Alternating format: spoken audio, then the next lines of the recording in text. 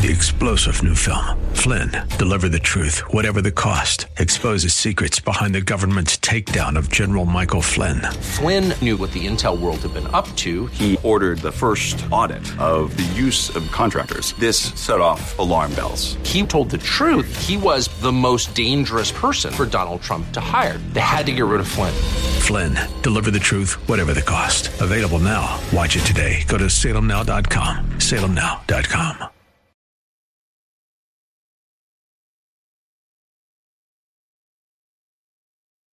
We shall pay any price, bear any burden, meet any hardship, support any friend, oppose any foe to assure the survival and the success of liberty. American prosperity is the bedrock of freedom and security all over the world. An obligation to the heritage of liberty and dignity handed down to us by our forefathers. It's time for the Pro America Report with Ed Martin on The Answer San Diego. Welcome. It's Ed Martin here on the Pro America Report, and great to be with you. Great to be with you as always. We've got a great program. Looking forward to that and enjoying that. So thank you for being here on the Pro America Report. Listening in, you can visit proamericareport.com, proamericareport.com. When you go there, that's a Substack. That's where I write longer form. I'm about to post something over there, and we will get that up for you to check out. And also go to phyllisschlafly.com and sign up for the daily email there, the Daily Wink. 8 a.m. East Coast, 5 a.m. Pacific time. You'll get an email, a few links, a few key points, and then what you need to know, the Wink, the Daily Wink. You'll get that Monday through Friday. So, all right, today, let me take up today's Wink on this segment. And that is this. The question is, who's going to be our vice presidential candidate if Donald Trump is the nominee? Now, Donald Trump is going to be the nominee. And so who will be the VP with Donald Trump? Trump who? And I would like to say, I can't believe it. I got an email from my friend Paul Ingrassia. Paul Ingrassia has been on the program a couple weeks ago now. He talked about due process and the question. He's a lawyer, a Cornell Law School grad, and we covered a lot of ground together. And he's a very good guy and a very good writer. And he writes prolifically. And he writes on a Substack, his own Substack. And so he had a post today on VP candidates. And he went through like Lee Zeldin, Elise Stefanik, Tucker Carlson. That's his favorite. And he did include the man who I believe is the most likely to be VP. Who is Trump's best VP? In my opinion, there's one man, and it's Ben Carson, Dr. Ben Carson. Dr. Ben Carson is the best guy to be a VP for Donald Trump. I can't even pick. Nobody else comes close. Everybody else comes with baggage. I'm not going to take them apart, but everybody else comes with baggage. So what is it? I mean, it's extraordinary how much the stars align to make it so that Donald Trump will be not only well served, he actually needs Ben Carson, Dr. Ben Carson, to be on the ticket with him. Why? Because he provides so many things in this moment in history, so many aspects of his personality and life that are indispensable for assuring the American voters that this is a ticket that's trustworthy, that's a ticket that's grounded, that ticket that's adult. And I don't mean that in any way. I think Donald Trump is an extraordinary leader and he's been an extraordinary president. What I mean is the perception. The media does it to him. The media's been talking all the time about chaos. Oh, Donald Trump brings chaos, blah, blah, blah. By the way, it's Joe Biden that appears to me to bring chaos. We have chaos at the border. We have chaos in our cities. We have chaos in our universities. We have a lot of chaos in the economy. Overseas, there's chaos. That's all Joe Biden. But Ben Carson as VP, what does he bring? First, you cannot be considered as a vice presidential candidate if you haven't run at the highest level for office. You can run for Senate, U.S. Senate. You can run probably for governor. Mike Pence was a congressman and then governor. You can run for House, the House maybe. As long as you have the really bright Klieg lights on you in a way that is kind of unstinting. It's not just, I was a public figure. People knew who I was, even if you were controversial. If you run for office, you have to do the filings. You have to do the financial disclosures. Your family has to be exposed to what's going on. Now, you could say, well, Hunter Biden's family wasn't exposed. Well, the left has a different standard. But on the right, for Republicans, you have to have run in a serious race. Ben Carson has twice. He ran for president twice. And the first time he ran knee deep into the primary, he was succeeding before he lost to Trump. He had to do all of the things that take you the people are going through your sock drawer and your bank accounts. That's what happens. And he did it, and he succeeded. And there was never a whiff, not a whiff of controversy of any meaningful with him. And so that's a number one. Number two, he served in government now at the highest levels. He was the head of HUD for 4 years. And the only scandal I can think of was at one point they complained about his choice of furniture. And even that went away. He was dutiful. He was serious. The place worked. Lots of people, lots of bureaucracies. He's got that experience. Okay, so that's another. Here's third is just on demeanor. He's a peaceful guy. He's a guy that when you hear him speak, he's a well-adjusted man. He has a family around him, his wife and his kids, and he's a kind of serious, kind of American person, a man, and that exudes from him. It's clear when he talks.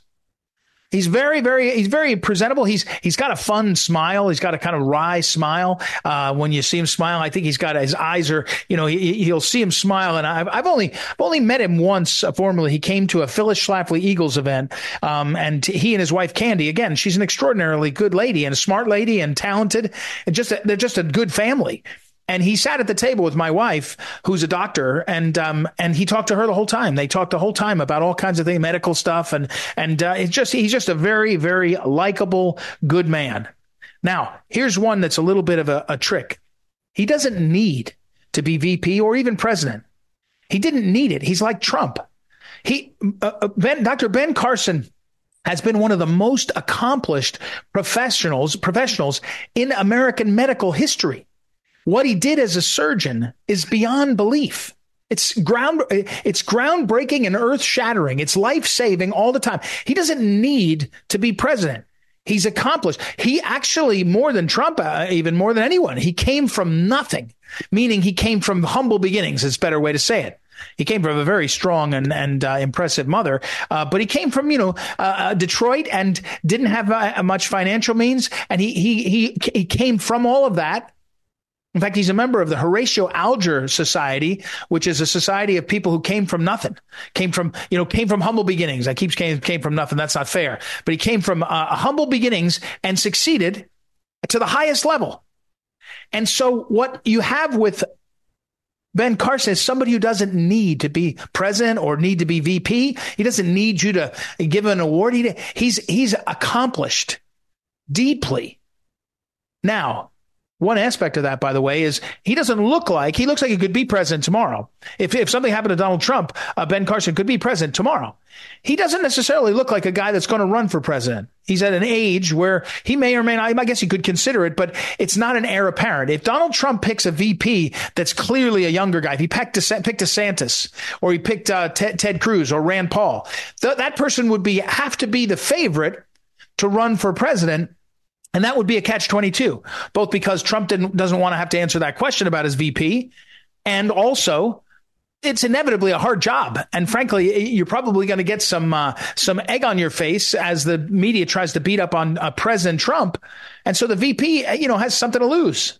If you're Rand Paul, you might say, I'm going to run for president, but I'm going to do it from my perch as a senator, not from VP. Anyway, he doesn't need it. He doesn't need it. Now, here's a couple of aspects of Dr. Ben Carson as a vice presidential candidate that are actually very important politically.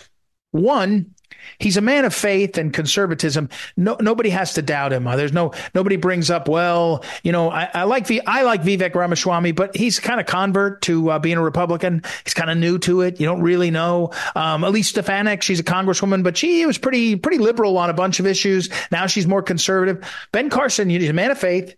He's very pro-life. You don't have to, no conservatives doubt it. So you're not creating any doubt. Second, on this politically, he is the perfect foil for Kamala Harris. He is a totally accomplished, merit-based African American. He did it by earning it at every level. You don't get to be a brain surgeon at the level of Ben Carson because they say, let's take the black guy. It doesn't happen. Okay, that his life is the contrast to Kamala Harris, who was promoted all along because she fit into the DEI of the time. That's just true. Nobody thinks she's there because of her talent. And I'm not judging her, by the way. There's lots of people that get someplace without having great talent. But the contrast is unbelievable. And now the last thing. He would be very attractive to a constituency that will be looking up and saying, man, we are sick of the way we're seeing this country go. We're sick of being yelled at by liberal white women and liberal black women about how we're sick of hearing Joy Reid yell at me and Rachel Maddow yell at me. We're sick of it. And that's African-American men who don't want to be coddled like the left tries to say we should do for different people. They just want the opportunities. They just want the future. Ben Carson is a signal about how the future can be. Dr. Ben Carson is both the safest and the most advantageous vice presidential pick that Donald Trump could ever have. I see no way that it's not him. Everybody else brings you complications. And remember, nobody really votes for a ticket because of the VP. They don't. But it sends a message of who's around you, who you trust, how you pick. And I think Trump will really, and they get along, really, really like the advantages. That's all I've got. We'll take a break. We'll be right back. It's Ed Martin here on the Pro America Report. Back in a moment.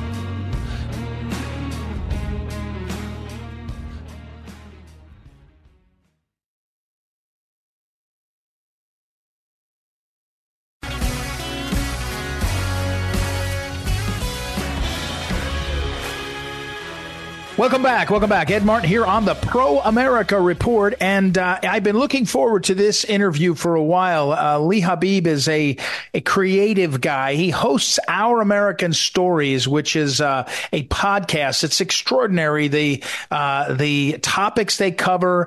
I did a segment, Lee, for my listeners a few weeks ago where I talked about fake history, how so often we're told what history is and nobody sort of looks twice at what really went on. And Our American Stories, a podcast which I'll put up over on our social media as I blast this out, is a podcast that looks at these great stories. One of the ones I think is today on prohibition, and just really fascinating. And Lee Habib, of course, has a great and long career in radio as well as in communication generally. Worked over at Salem where this show originates, and also was, I didn't realize this, was the co-founder of Laura Ingram's national radio show, which she has a TV show now. Everybody sees it, but for a long time, she was really dominant as a voice on radio. So welcome, Lee Habib. How are you, sir?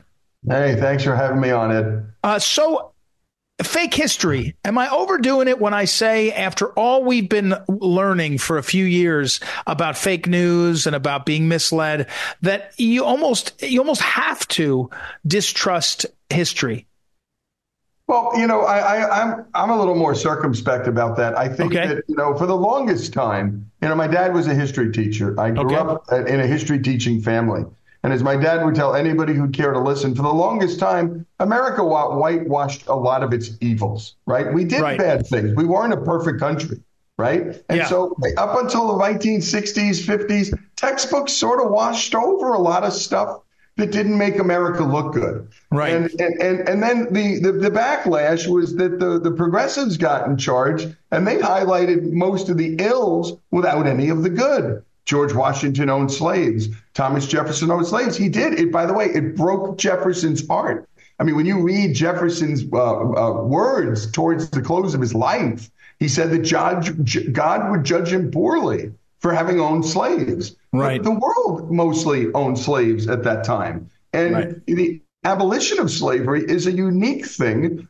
Jefferson prohibited slavery in the Northwest Territories. This is remarkable, right? Right. The man who owned slaves prohibited the extension of slavery in the areas that he could control. Mm-hmm. So that's called irony. That's called paradox. That's called nuance. That's called complicated. So I think what's interesting is there's no such thing as conservative history or liberal history or Marxist history. There's just history. And when you read a great David McCullough book, you're not getting a left-wing view of George Washington or a right-wing view. You're getting a view and the view of George Washington. That's what our show is all about. It's not a conservative or liberal or progressive. If we were going to talk about some of the good that the union movement did, and it did, we're going to talk about that. The excesses of the unions that caused the fall of Detroit, we talk about that too. You can hold these two thoughts simultaneously. Yeah, it is. That's right.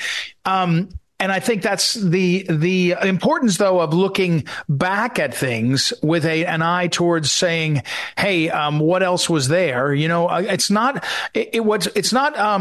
I think it's liberating to realize that the men and women of history were men and women. And so it's not entirely, when someone says, MLK had affairs, MLK Jr. did, but I'm not particularly moved by that, except when you realize that the government was watching him. I mean, and to me, there's a part of this where some of the history, when you watch Lee, our guest is Lee Habib again, and he's the host and founder of Our American Stories. When you watch some of what goes on and realize that we, meaning America, are making history, whether you want to go towards color revolutions or, even just wars. We're the ones making history, and we have an investment in telling the story, as you point out, in the way that's to our best advantage. Well, and that's true. And to not know your own story and where you came from is tragic in your own family or anywhere else. And no family has a perfect story. No marriage is perfect.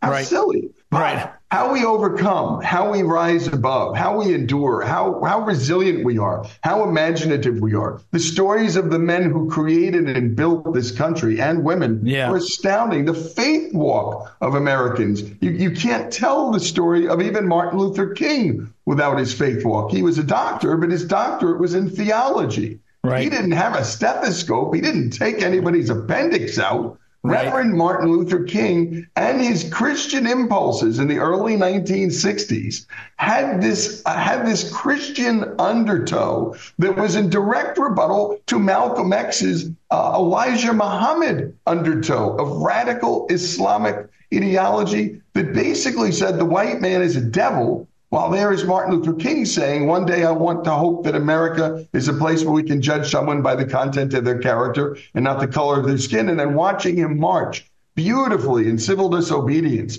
going into jail, writing letters from a Birmingham jail, and always quoting scripture in almost all of his speeches. Heck, he was a pastor till he died. His father was a pastor. And in the end, his conception of justice came not from man's version of justice, but God's, and how to comport himself. So we tell the story of Reverend King, not just Dr. King. And yes, he had affairs. And that means that King was guilty of being a human being. Right, exactly. That's right. Yeah. Lee Habib is our guest. And again, let me mention the website for Our American Stories is ouramericanstories.com. You check it out. There's some great information there. In addition to the podcast, lots of links. Lee, one last line of question. I got sent some of your stuff because our mutual friend AJ Rice sent it to me. And you were describing two of the conservative voices at Davos, which made such a wave. And I thought it was fascinating to put them together. You had this Javier Milei, the president of Argentina, and then Kevin Roberts, the relatively new president of Heritage Foundation. And they both not only they didn't unload. What they did was they made an argument that was forceful and serious, and lots of aspects of it you just had to shake your head in agreement with, I think. But here's a different question on this, and as you comment on both those guys, but that got so much attention. It was really cool. Is that because the world's changed where we're going to see what's going on in these places like that? I mean, in other words, were there people making good points 20 years ago at Davos, but we just didn't get to see it? No, I think we not only didn't get to see it, it wasn't happening because Davos was living in its own little bubble. Right. And Davos was thinking, we'll get together and we'll decide and settle the world's problems. And we're not going to bother to go back and sell them to the people and allow them to vote. And so what's really happened over the last 20 years is these governing elites and these non-government organizations and these bureaucracies and bureaucrats, unelected, unaccountable, perfectly decent people, many of them, thought that the people who vote were not necessary, that these governing elites knew better for us what we should do, and the heck with democracy, for the heck with sovereignty and self-rule. And so with Brexit, with the rise of Trump, with the rise of the Tea Party even, and this is not just America, this is around the world in the West, who decides and who pays? And you're going to see a return to the nation state as being sovereign. And the people within that nation state, rather than the governing bureaucrats making decisions for them, the people are going to seize back power. By the way, that's the story of America. Should the parliament and the king rule us, or should we govern ourselves? This is a story that's been happening around the world forever. Who decides and who pays? And for the most part, the working and middle class around the world in the West have had no voice. Yeah. Lee Habib, again, is our guest, creator and host of Our American Stories. You can go to ouramericanstories.com. Real quick, what's coming next? I know with a guy like you, you're looking out a few episodes of your podcast. Anything you want to tease that's you're enjoying digging into? Our Dale Earnhardt story is a killer. It's not only how he died, because, he was the intimidator. Right? Yeah. And the day he died, he was playing the role of protector for Waltrip and his son, right? And then we go back in time to who he was, where he was born, who his father was, and what a heck of a story that is. So that's one of my favorites coming up. And of course, President's Day is not President's Day to us in Our American Stories. It's George Washington's birthday. There you go. All right. Hey, that's Lee Habib. Congratulations on all the good work. The Dale Earnhardt story is a great one. I got to tell you, where I'm from in Missouri, after he died, the number of people, I had it on my truck, the number of people had the 3, that little sticker on there, and you didn't have to explain it to people that knew. That will be really, really interesting. Well, thanks for all you're doing, and we appreciate it, and keep us in the loop and help promote Our American Stories. Again, ouramericanstories.com. Thanks, Lee. You bet. Thank you. All right. We'll take a break, and we'll be right back. I'll put links up on social media, all that. It's Ed Martin here on the Pro America Report. We'll be back in a moment.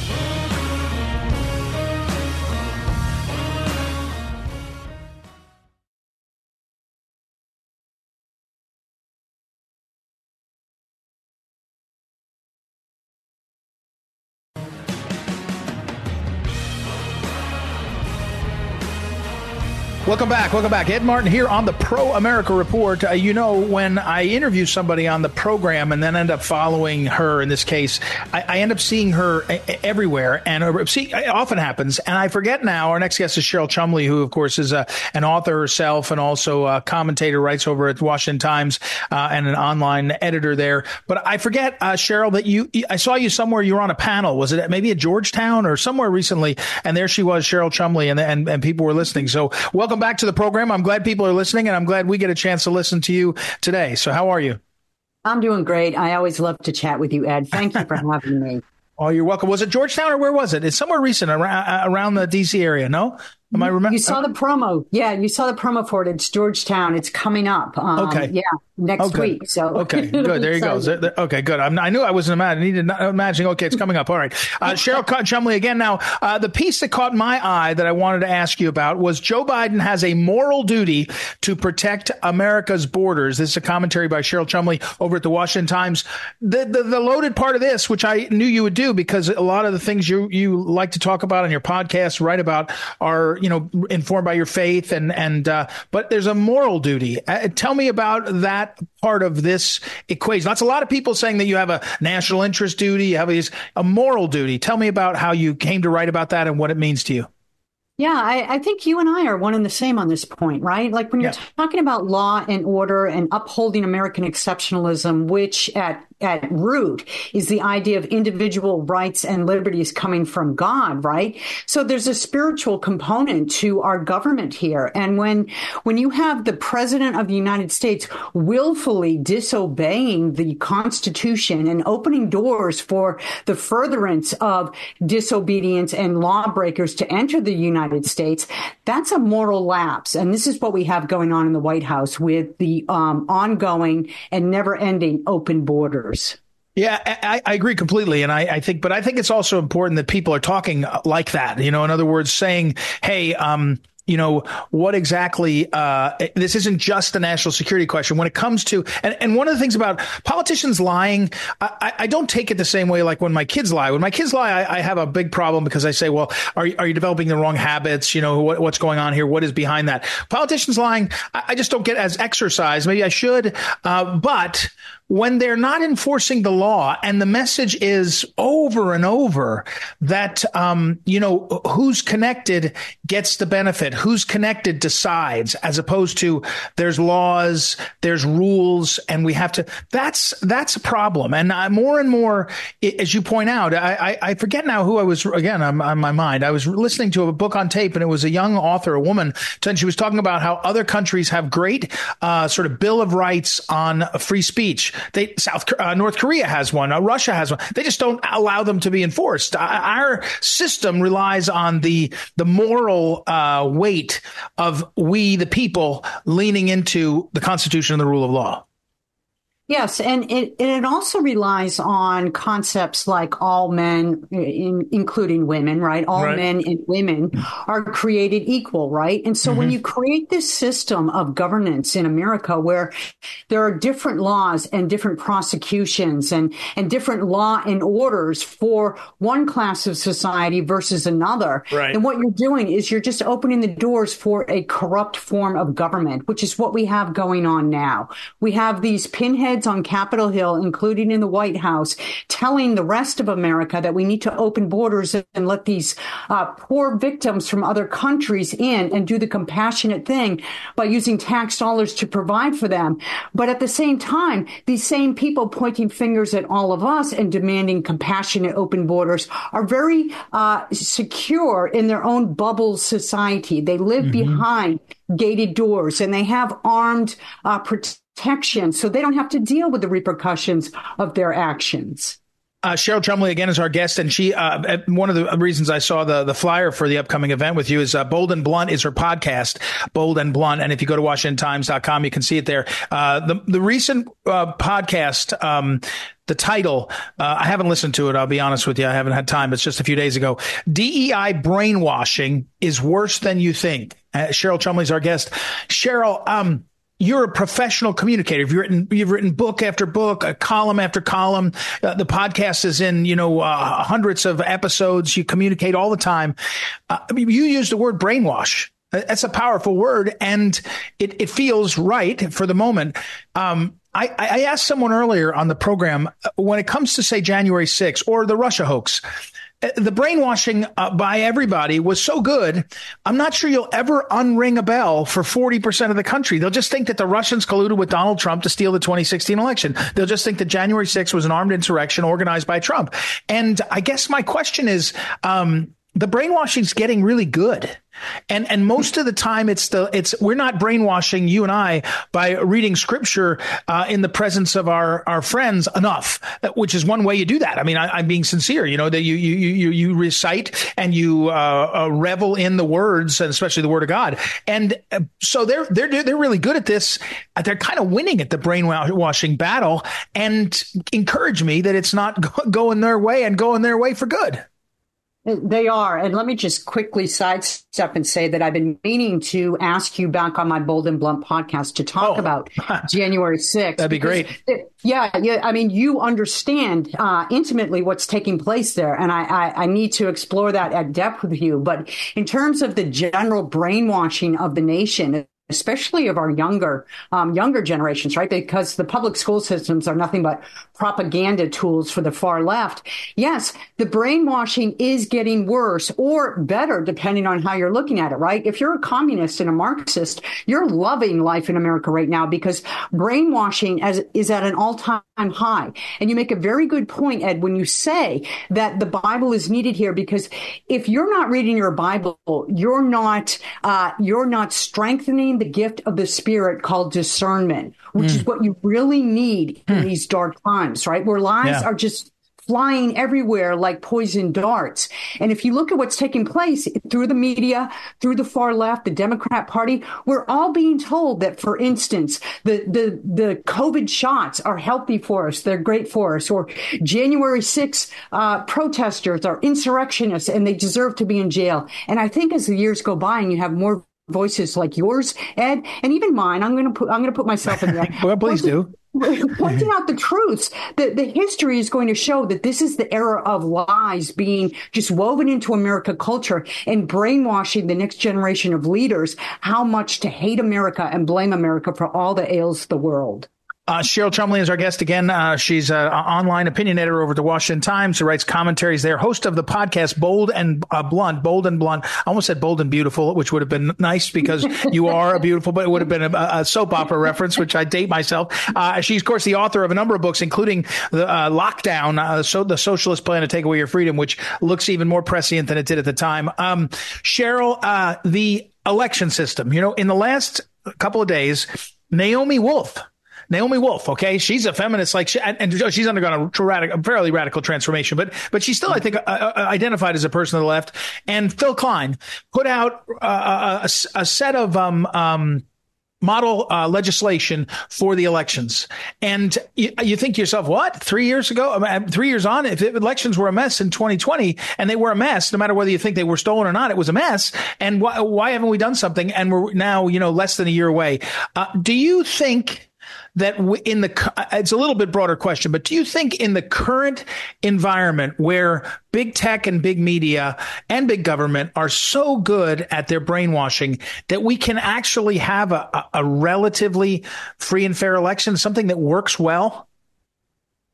That's the question, right? I think that's what everybody's waiting to see this time around because the stakes are so high. You have another 4 years of a Joe Biden that would open the door to the total collapse of America with the oncoming globalism, or the Make America Great Again, America First candidate, Donald Trump. And so the war is coming. And look, I know a lot of states took it on themselves to tighten up election laws and to clear the voter rolls of dead people so dead people aren't voting. But the Democrats are very clever and they're very unabashed in pushing their deceptions, right?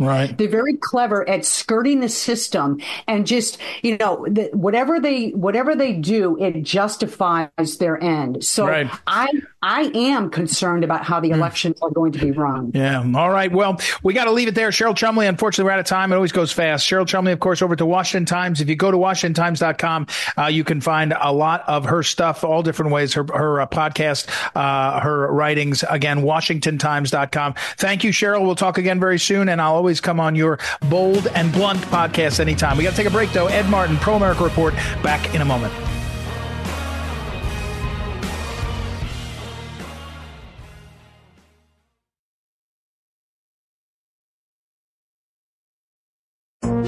This is the Phyllis Schlafly Report, the conservative pro-family broadcast of Phyllis Schlafly Eagles, a leading voice for the sanctity of life, traditional education, the Constitution, and American sovereignty.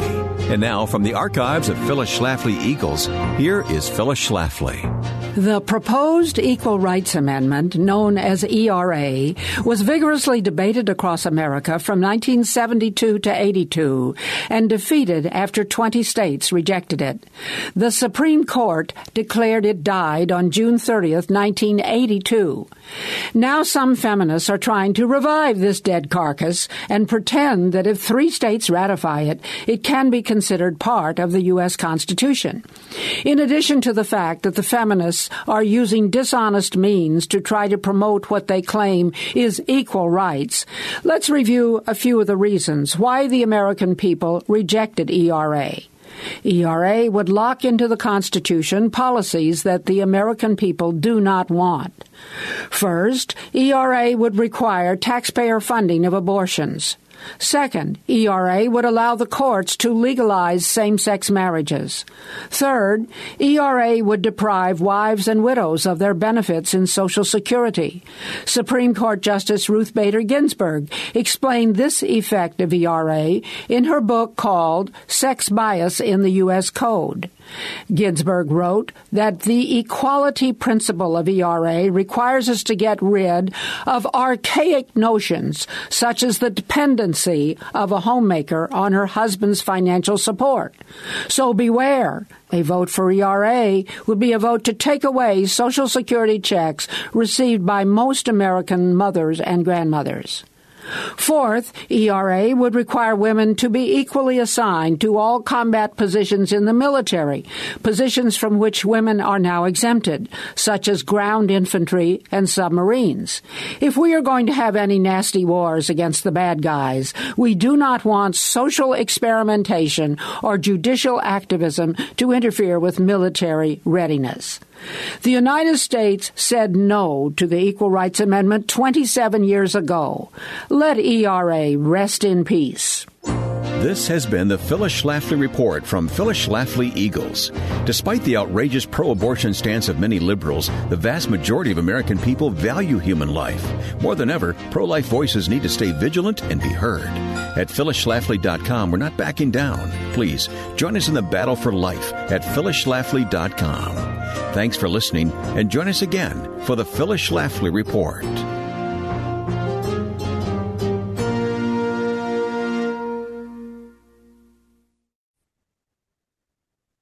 Welcome back. Welcome back. Ed Martin here on the Pro America Report. Hey, in the category of doing the right thing is worth noticing and worth paying attention to. I got a text from a friend of mine, good buddy of mine from my college days. His name is Mark Riley, and great guy, super guy, a little bit liberal, but really good guy. And he and I spent some time when we were in college. We went on a trip down to Cuernavaca in Mexico and spent like 2 weeks down there on a awareness, one of these things. I think he may be better. He may be at the time better at Spanish, probably is now too. I'm not that good at Spanish. But it was a lot about awareness about what was going on there. It was an amazing trip, really, for, I don't know, 17, 18, 19, maybe we were 19, 20-year-olds who I'd never been abroad anywhere. And in fact, we met incredible people, learned a lot about what it's like to live in poverty in places like Mexico. Anyway, great guy, Mark. And we don't agree on a lot of things all the time. And he texted me and said, hey, doesn't this show that the system works? And he linked to an article that I had seen the story of, but hadn't seen the details. And that is about this guy that went to work for the IRS as a consultant. And he leaked Donald Trump's tax returns and lots of other people's, by the way. I think it was thousands of other people. But he got caught. And so what my friend Mark sent me was this article that the guy actually, the tax return leaker, this consultant to the IRS who leaked the Trump tax returns, he got 5 years in prison. And the Judge Reyes, said, it can't be like this. It can't be open season on elected officials. And actually, the thing that was pretty cool about this is he got the maximum sentence that he was allowed to get because the judge said it was terrible. I think his own attorneys asked for a lot less, obviously, and even the prosecutors, maybe they don't know. The prosecutors did ask for the max. So I suppose he could have been charged with a lot of other things, but 5 years in federal prison for what is effectively a white collar crime, and I don't think this guy had any. He didn't have the guy that got this jail term did not have any priors, I don't think. And so that's a pretty good sentence. And so to my friend Mark, you're exactly right. They should be praised. This judge should be praised. The DOJ should be praised. I mean, I have become someone who is very critical of all of it, all of the sentencing that happens in the federal system. I subscribe to distrust, then verify. I just don't trust the prosecutors. And that would be true for drug crimes. It would be true for all kinds of violent crimes. And I've got friends in the ACLU world that probably chuckle if they hear me say this, because 20 years ago they would have been telling me, these too many of the federal prosecutors are really bullies and they dominate, and it's not fair. And I probably would have been like, well, you got to put them away. You got to do the right thing. Now I'm much more cynical. I'm much more inclined to distrust than verify on all these different, especially the federal prosecutors, because they have such an advantage. They have such an advantage, as I forget now who was the defendant who was going. He said, you are going up against the best law firm in the world. That's the Department of Justice, especially when it's Main Justice in Washington. But in general, because they have the best lawyers, they have the best backup, they have the most resources. They don't have to make decisions based on an upcoming election like a local prosecutor sometimes does. And so this is a pretty good example, to my friend Mark's point, of the lawyer getting, the defendant getting the maximum sentence, and for the right reason. I actually probably would have said, as to a white collar crime, with no priors, maybe this guy deserves leniency. But the judge's point was, you clearly did this, and sought to do it as a consultant and leaked not just Trump, but thousands of others, as a way to make people a target, to make it so people will not want to serve in public life and will not want to be out in the thing. This is exactly the opposite of the lawfare. The judge is saying you're not allowed to use lawfare. You're not allowed to use a legally required filing, the IRS filings, and then go leak it in such a way against the law and against public policy and damage people. That otherwise you're not going to have people that want to serve in public life. You're not going to want to have people that are willing to go out there. And so good for Judge Reyes for doing this. She is a Biden nominee, so that's another part of this. And she called it an attack on our democracy. And you shouldn't be able to target the sitting president. You shouldn't be able to target other people. It's pretty good. It's pretty great, actually. I think it's fantastic. And, I think it's really good that the coverage is, after Mark sent it to me, I went and looked, and it's covered everywhere. People are covering it, and people should be praising it. People should be saying this is exactly what should happen. This is the thing that you have to do to people. Hold them accountable when they do these things. If he had gotten away with it and sort of gotten nothing, or, gotten a fine or went on his way. And, you could think back, by the way, remember the lawyer that worked for the FBI that I think it was convicted or pled guilty to changing the FISA applications or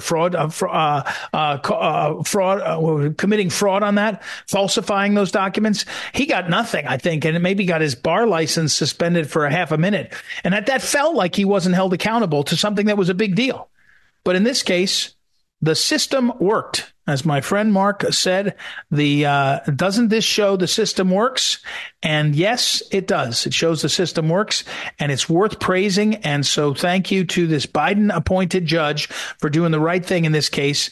And unless I'm missing something, like there could have been massive numbers of other charges, it seems like 5 years is plenty of a message not to do this, both to this guy and to anybody else thinking about it. So there you have it. Good stuff. All right, I got to run. Thank you, as always, to our producer, Ryan Haidt, associate producer, Mason Mohan. Thank you to Mark Riley, my old buddy, for helping produce this show by sending me that article.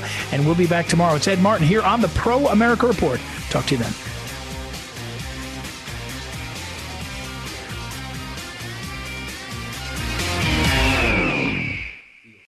Three-star General Michael J. Flynn, head of the Pentagon Intelligence Agency, knew all the government's dirty secrets. He was one of the most respected generals in the military. Flynn knew what the intel world had been up to. He understood its funding. He ordered the first audit of the use of contractors. This set off alarm bells.